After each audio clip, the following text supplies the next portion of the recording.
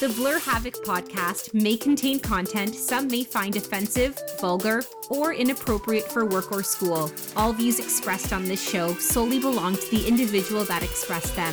Viewer discretion is advised.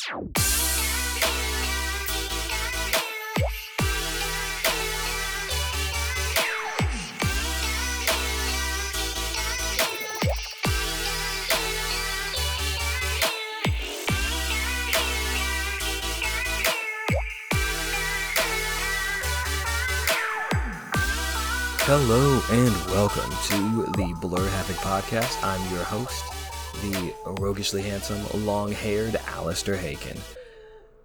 And we're on season 2, episode 3. First off, we got our drink of choice for the evening. I made a little something. I'm on the keto diet, in case you didn't know. I made sugar-free hot coffee with some baking cocoa, some coffee creamer, stevia, and a little bit of whipping cream. So I haven't tried it yet. So let's try it together and see if it tastes good. Because this is a lot, actually. But let's see.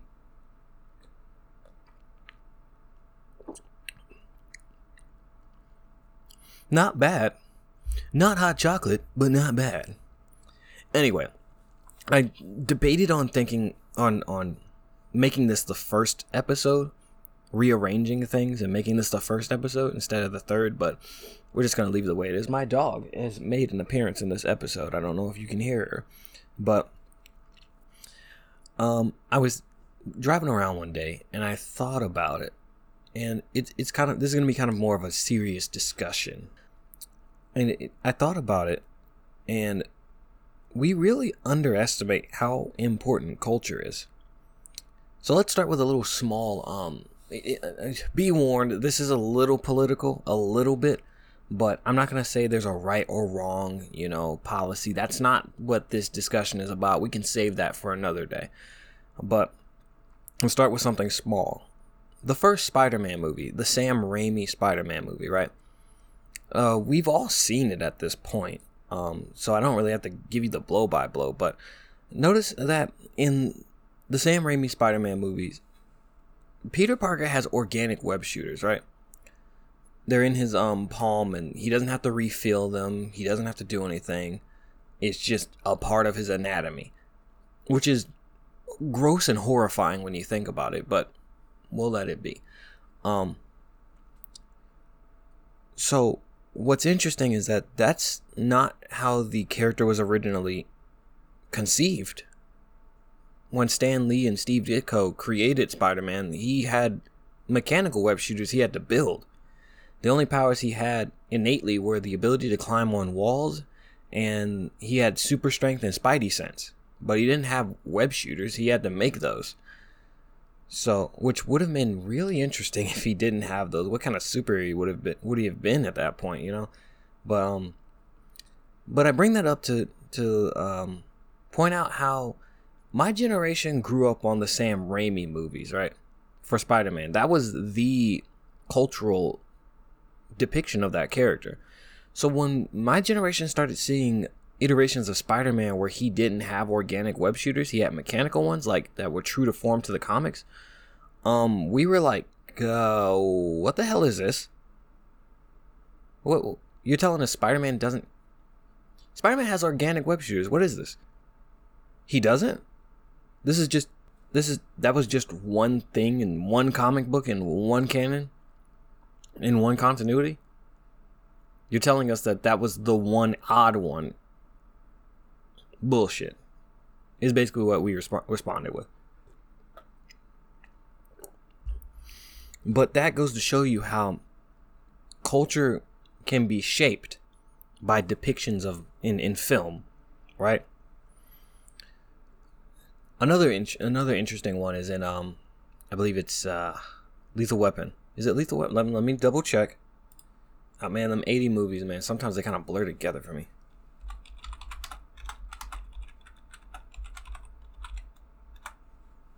Let me see. Nope, it wasn't Lethal Weapon. Die Hard. It was Die Hard. Yeah. I knew it had Bruce Willis in it, but I couldn't think of what movie it was. But yeah, so in Die Hard, Die Hard 2 specifically is what I'm okay, now it's coming together. Die Hard 2 was the movie where they claimed that the Glock was a porcelain pistol that could not be picked up in airport metal detectors. As a proud owner of a Glock myself, I can tell you that A, they are not made of porcelain, and B, if you take that gun into a airport through a metal detector, you're probably gonna die. Okay? Not to mention they called it a Glock 7. But the thing is that what that did is that shaped a lot of people's perception of what a Glock was. A lot of people thought that Glocks were plastic or porcelain pistols that, were not detectable through metal detectors. Which is not true, but that's how the culture was shaped because of film. And then it says that it costs more than you make in a month. I can tell you right now, I don't make six figures, but I can afford a Glock, okay? I have a Gen 3 Glock 19 Mariner edition, which is a special edition that comes with special 17 round mags with the awesome looking base plates. Anyway, it just shows you how they just got everything wrong, but it painted Glocks in a picture that everyone universally accepted, even though it wasn't true. So what's another one?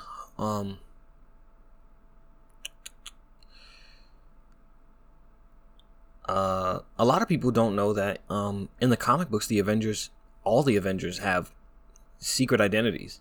They have normal, just like Superman and Batman have, Bruce Wayne and not Henry Cavill, what is his name? Clark Kent. They have their alter egos. In the Marvel universe, they had alter egos as well. It wasn't common knowledge that Iron Man was Tony Stark, or even Thor was Thor. What was his name in the comic books? It was oh man, what was his name? Donald Blake. Yeah, in the Marvel comics, the alter ego was a real thing, just like how Peter Parker's alter ego is in all the movies at this point. But in the MCU, they kind of got rid of that. And now a lot of people are surprised that the Marvel comics have alter egos for these characters. So where am I going with this, right? I'm trying to point out how entertainment and media in general is actually surprisingly important in our society, because it molds public perception of topics, items, characters, lore, even things in the real world. The way that trigger discipline is depicted in movies is a really big hot topic issue for me. And I can't stand when movies have characters just wildly waving guns around with their fingers on the trigger, even though they're not trying to shoot anybody. And that bleeds into the real world, where you got people at gun ranges waving pistols around with their finger on the trigger. There was a video I saw on Instagram of this guy who was taking pictures with the Glock, which is we do that, that's normal. But then he aims the Glock at his friend's head and takes a selfie with him. And it's the range officer the security range officer guy almost killed him, okay? But that kind of stuff happens when you have movies that really delegitimize and don't talk about the gun safety that goes behind these incredibly deadly weapons. Yeah, they don't taste like hot chocolate, but whatever. So let's take this a step further.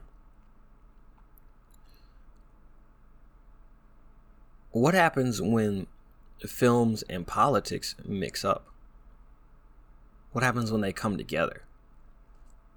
Right? You ever notice how in horror movies okay, so let me do a little bit of statistics here. In America, there are more guns than people in this country. I think the most recent number was 410 million guns to 325 million people in America. Not even in horror movies. Let's just go in general. A lot of films and even video games tend to just pretend that we don't have a culture in America that is 100% like formed by the fact that we can own guns, you know? Like that's how do I put it? America's foundation was, founded on the fact that, the British tried to take the founding fathers' guns. So that's a core part of America's history and culture. So with that being said, there are more guns than people in this country of America, right? Why is it that in every horror movie, the protagonist just there are no guns to be found anywhere. Only the police have guns in this world.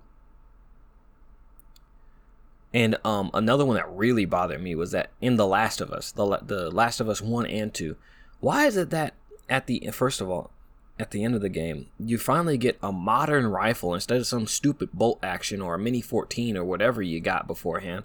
At the end of The Last of Us 1, you finally get a modern rifle, but it's fully automatic, which I'm wondering how the Fireflies got that gun, because they definitely are only for the military and that's it. So I don't know how a splinter radical organization like the Fireflies got their hands on fully automatic weapons, but that's besides the point. You don't understand here. In America, modern sporting rifles, as they're called, such as the AR-15, are a dime a dozen. I literally was sitting on my balcony one day, and some guy in my apartment complex, he went to his car with an AR in his hand. I was like, "Hey, what's up, man?" But anyway, yeah, those guns are a dime a dozen in America.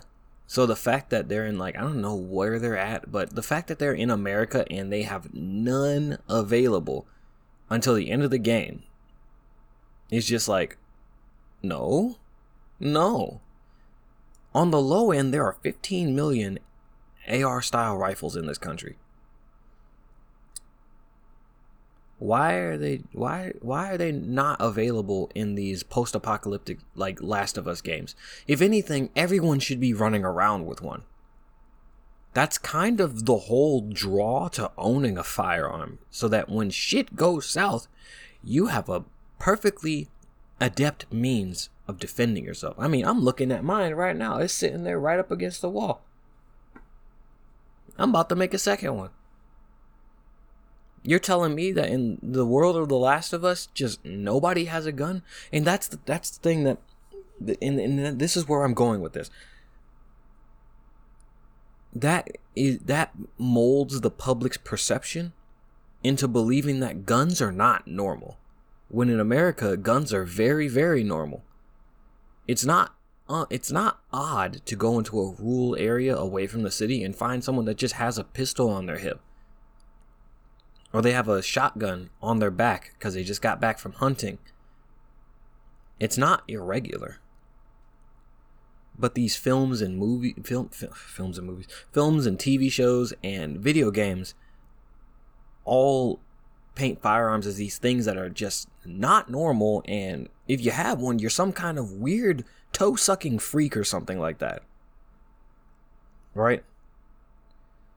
And thus, you have people that view firearms as something that you shouldn't need, and you're weird for having one. I just said that 30 seconds ago. Whatever. But it shows you how these films and media and TV shows and stuff, they mold perception of, concepts, ideas, politics, and products, right? I can't tell you what movie did this, but there's a common misconception that Taco Bell will always give you the runs after you eat it, which Taco Bell has only ever given me the runs. I'm embarrassed to say this, but Taco Bell has only ever given me the runs once since I've had it. Only one time. I don't know what I ate from there that made me do that, but I almost died. But it happened once, and that was it. Never happened again. So let's make this a little bit bigger then. Now we talked about how guns are perceived differently in the US because of media. let's talk about something different. Media was one of the first places that had gay representation. Because before media made it okay, being gay was like something to be ashamed of. That's why we still have the phrase coming out of the closet.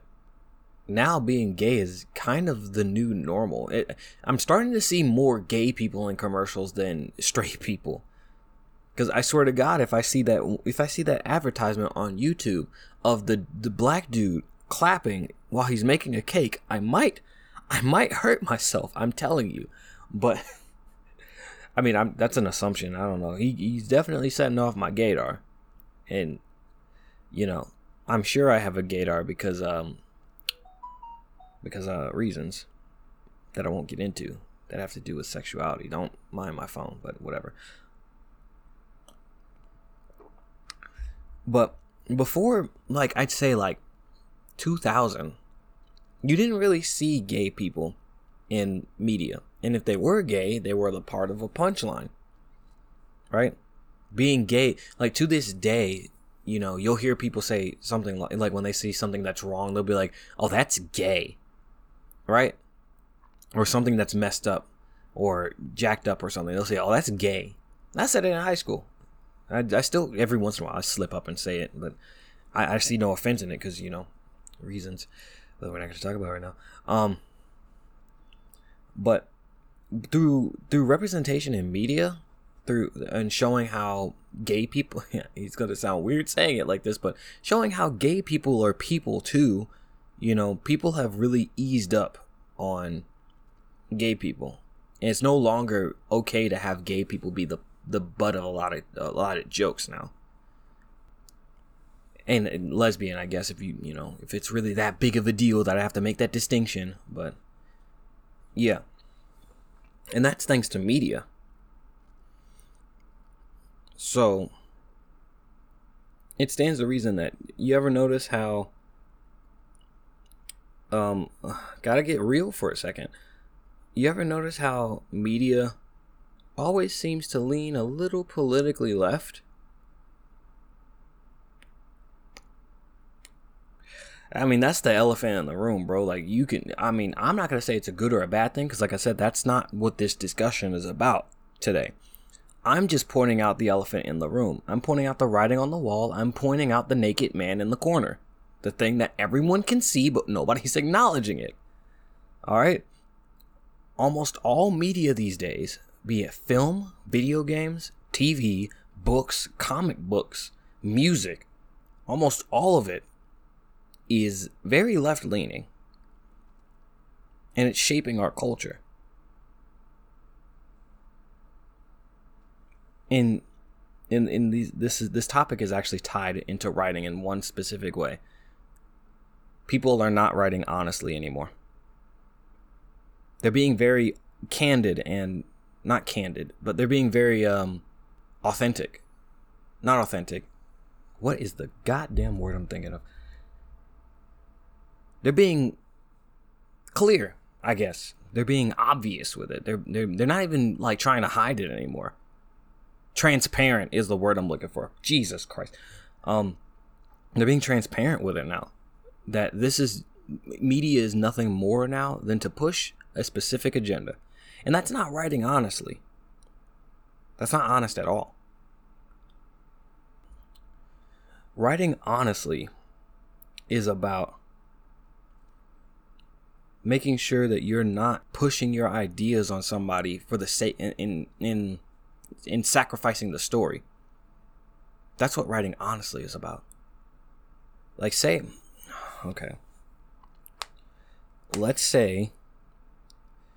you're pro-immigration. Okay, let's go with that. But you're also writing a story about, a story about an alien invasion, I guess. I don't know. Right? Or it's, I don't know, alien invasion. We'll go with that. You cannot write dishonestly in such a way that you have an alien invasion, you write it so that the aliens are typical alien invaders and they are violent, right? But then also want to shove in a pro-immigration, pro-open borders message and say the aliens just need a place to stay, that's why they're violent. And it's like, you can't do that. That's regressive. I don't think you understand what you're saying here when you say that all aliens should be given freedom to enter your borders, even if they're violent.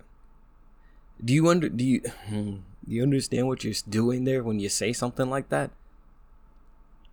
That's what happens when you're being dishonest. You give people mixed messages, and it's really messy. And that's why culture is so important. Storytelling is so important.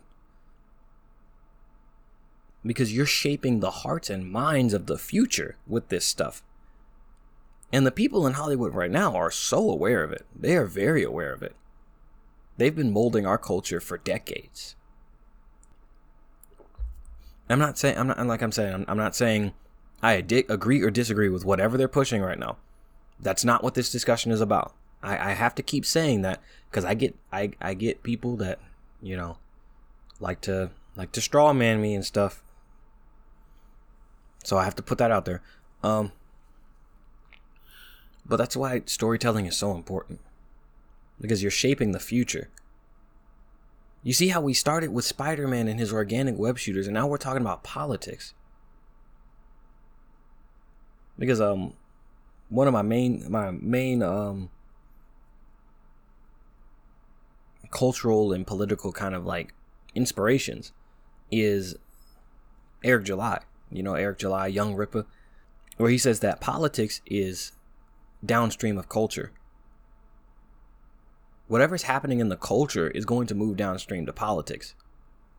Whatever people are talking about now, whatever's popular in the movies now, that's going to turn into legislation at some point.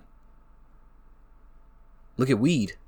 Weed used to be considered this like super evil demon drug. You know, the devil's lettuce. Ooh, right? Now, you know, even people on the right are saying, hey, let's legalize weed. Because it's been culturally accepted that smoking weed is okay. Through depictions in movies like stuff like Harold and Kumar, Pineapple Express, stuff like that. Any Seth Rogen comedy, basically. Stuff like that has taken away the veil of weed and shown that weed is not this demon drug that's going to cause you to rip babies' heads off or anything crazy like that. Right? I'm not saying I've done weed or anything like that, but you know, semantics. But that's the whole point, is that with politics and culture, they're intertwined. Whatever's going on in storytelling, it moves downstream to politics at some point. And that's why it genuinely pisses me off when you have writers that do not give a shit about the craft of storytelling. They see this exactly for what I have described, is that this is a vehicle to push their political and ideological ideas onto people instead of telling a decent story. And that angers me. Because even when I was a little kid, I always saw the value of storytelling. One of the first times I went to the movies was to see The Lion King. I cried when Mufasa died. Right? I love going to the movie theaters. There's something special about that storytelling experience of sitting down in a dark room and just being immersed in this story in front of you. And every single goddamn time that someone basically looks at the screen and tells me, screw the Republicans or screw Donald Trump or you know, take away the guns or something stupid like that. Every time they do that, it takes me out of the experience. Regardless of if I agree with it or not, you're taking me out of the experience. And that is a sin when it comes to storytelling. Every time you remind the watcher or the reader or the audience that they are watching a movie and they're not deeply planted into the movie and immersed, every time you break their immersion, you have committed a cardinal sin when it comes to storytelling. And that's why it's so important for you to write honestly. All you future storytellers out there, heed my words, because that's one of the biggest reasons why Hollywood is failing. This episode is recorded on a very unfortunate day. We'll just say January in 2022. Excuse me. Spider-Man No Way Home has been released, and within a week and some change, it reached $1 billion without even touching China. All right? But guess what came before that? We had Marvel's Black Widow, Marvel's Shang-Chi, Marvel's Eternals, and I think there was one more. There was one more Marvel movie, right? Was there? We'll just go with those three for right now anyway. Spider-Man No Way Home made more money than those three movies combined. You know why? Because people could smell the bullshit that was on Black Widow, Shang-Chi, and the Eternals. Those movies reeked of bullshit. On top of the fact that they looked like very boring and unengaging movies. And you can tell this from the trailers.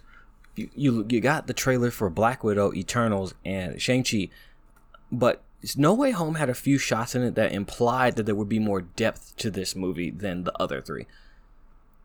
Such as the shot of Peter in the rain, scarred and just looking shell-shocked. I'm not going to spoil anything for right now. But that shot implies that there's some actual love and care going on in this movie where they're actually, writing a story honestly. They're writing the story of this Peter Parker who's going through it, man, and that's relatable. That's honest. People go through shit. But you got stuff like Black Widow, where I've basically seen a Cliff Notes version of the movie. I've gotten a beat for beat. I've watched basically almost all the movie just through Mahler's 4-hour video. And one of the biggest things I realized is that Black Widow herself, Natasha Romanoff herself, is just this infallible thing that cannot be defeated. She can't be defeated. Even when Dreykov is beating the piss out of her in the third act, she's just infallible. And she gets knocked around. Once she learns the secret to access his plan so she can see it and everything, she gets back up and she's perfectly fine. Yeah, she gets beat up by the other widows, but then her sister comes in and saves the day, and she just stands up like, oh, I'm just going to go save the day now. That's so lame. There's nothing engaging about that. Nowhere in this movie were we going, especially since it's a prequel, but nowhere in that movie were we sitting there like, damn, dude, like, Natasha Romanoff is just getting her ass beat, and it's like, dude, is she gonna make it? Like, there were moments in No Way Home where I was like, damn, how is this gonna end? Is everyone gonna get out of this alive? Like, what's happening? I'm scared. I'm worried for these characters for the first time in a very long time. That's what happens when you treat your characters like, characters you actually give a shit about instead of vehicles to push your ideas on people. Because if you look at Black Widow, this episode might be a little bit longer than usual. When you look at Black Widow, there's obvious parallels going on here. Dreykov is like this discount Harvey Weinstein looking bastard. Like, duh. And then all the stuff he says in the third act is just like, oh man. He's like, for every 20 girls I've trained, I'll kill 19 of them. Because the world has too many girls or something stupid like that. Because, he's a Harvey Weinstein XP and he has to, like, hate women and stuff. And it's just like, oh, God. Jesus. It's clear that they're trying to say something here. Even though I find it ironic that they're trying to say this because they're in the industry that enabled Harvey Weinstein to do that, and they're still doing really disgusting shit like that to this day. I find it a little ironic, but we're going to pass on that discussion for right now. But Eternals was focusing on the fact that they had a gay superhero and a deaf superhero. Who the hell cares? Who cares? Who? I didn't watch Eternals. I thought I was going to shit watch it, where I was going to watch it and make fun of it. And just to see why even the critics didn't like this movie. But I just couldn't bring myself to do it. When I watched the trailers, it was like watching an even more bland version of a Zack Snyder Superman movie. And the funny thing is that I think the director said that she was inspired by Zack Snyder's in DCEU. Why would you do that to yourself? Why would you do that? Like, what are you doing? Like, that's like getting in a car that doesn't have brakes. Why would you do that to yourself? I don't know what she was thinking, but it looked so boring. It looked like they had taken all their energy and focused on marketing this deaf superhero who, I'm not even gonna lie, she's a cutie, but this deaf superhero, and then this gay superhero. Who the hell cares? Like, y'all made gay people, normal. Remember earlier in the conversation I was talking about how media made gay people like, a normal part of society through representation. Yeah, now being gay is not special. It's not special anymore. Why you keep bringing it up? Like, we've normalized gay people, we've normalized minorities, we've normalized deaf people, we've normalized all these people. So why are you marketing this movie on stuff that's normal? No wonder no one saw this movie, but everyone went to see Spider-Man because, one, everyone freaking loves Spider-Man. Okay, he can have a horrible movie like The Amazing Spider-Man 2 and people will still go see it. We didn't get an Amazing Spider-Man 3 because Andrew did something that the Sony president in Japan didn't like, and that's why we didn't get a Amazing Spider-Man 3. But besides the point, everyone loves Spider-Man. On top of the fact that it looked like a movie that, yeah, it had nostalgia bait where it had Green Goblin and Doc Ock and Electro and yada yada yada, right? But at the same time, it looked like it was a movie made by people who actually care about the Spider-Man mythos, care about the character of Peter Parker, care about how it connects to the MCU and all this yada yada.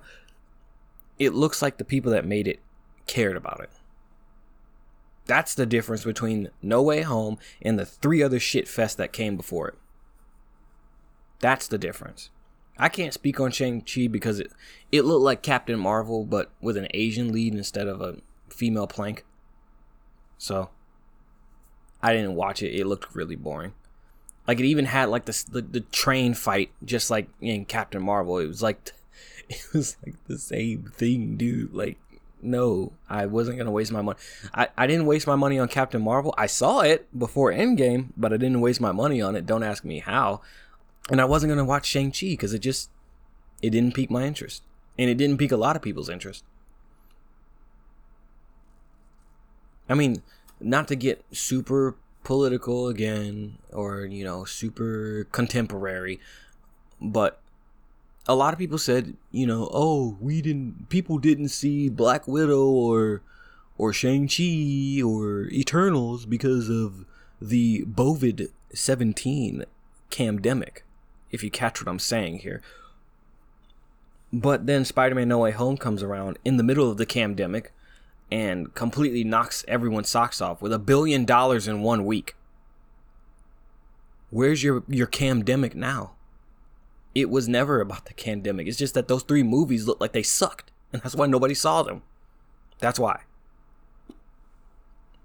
The first 3 movies were selling off of identity politics. They weren't selling off of the idea that, hey, you're going to get a nice and honest story. They're selling off the idea of, this movie has a female lead, this movie has an Asian lead, and this movie has a bunch of intersectionality, I guess. You got a female lead, you got a black lead, you got a gay lead, you got a deaf lead, you got an Indian lead. They had like I saw a clip of it. It was like a whole dance sequence. Yeah, I get it. You're trying to highlight this culture, but in a superhero movie? I didn't want to see that. People get on Michael Bay for that shit. Where people got on Michael Bay for this shit, especially when he was making the Transformers movies, about taking so much time out of the movie to have a long ass joke. The biggest offender being in Age of Extinction with the scientist guy, I forget his name, played by Stanley Tucci. Stanley Tucci. He was played by Stanley Tucci, and it was like the whole thing where he walks through the door and he wanted a specific sound, and he didn't like the sound, and it's like a whole 2-minute long scene that feels like it goes on forever. People got on Michael Bay for that shit, for that self-indulgent bullshit. But when Marvel does it with a whole sequence of Indian people dancing, and I'm sure that it's, you know, it's very culturally relevant to the character, but in terms of like a movie having a whole sequence like that, that's unacceptable. It's self-indulgent is what it is. If you want to highlight something like that, how about you make an entire movie full of Indian superheroes, and that is a part of like a celebration for one of the characters, and it's a whole thing. But in a whole superhero movie where you got like 8 characters, and you're trying to have like a whole dance sequence in the middle of this? There's a word for that. It's called a circle jerk. It's a bunch of uppity fart sniffing assholes just going to town on each other because they're so disconnected from the regular working man. They don't understand what it's like to be human anymore. So they put weird shit in their movies.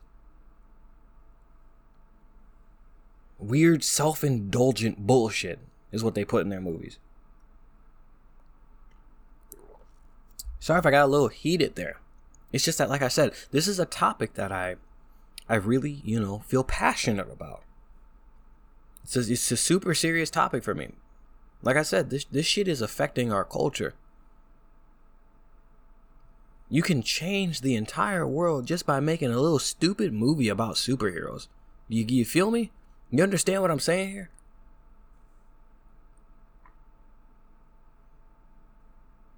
And that's it, man. That's all she wrote. So yeah. Next time you go watch a superhero movie or some stupid shit like that, pay attention. See what this movie's trying to tell you. And see how it can affect our culture and give it about 4 to 5 years.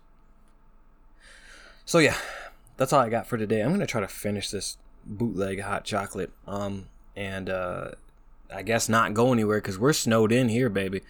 So, as I said, I have been your host, Alistair Haken.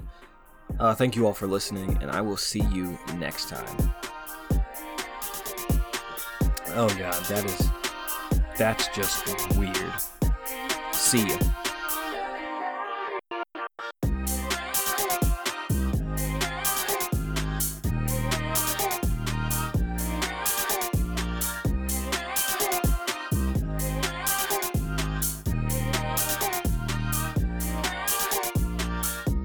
Thank you for listening to the Blur Havoc podcast. Purchase the Blur Havoc book series on Amazon Kindle or paperback today.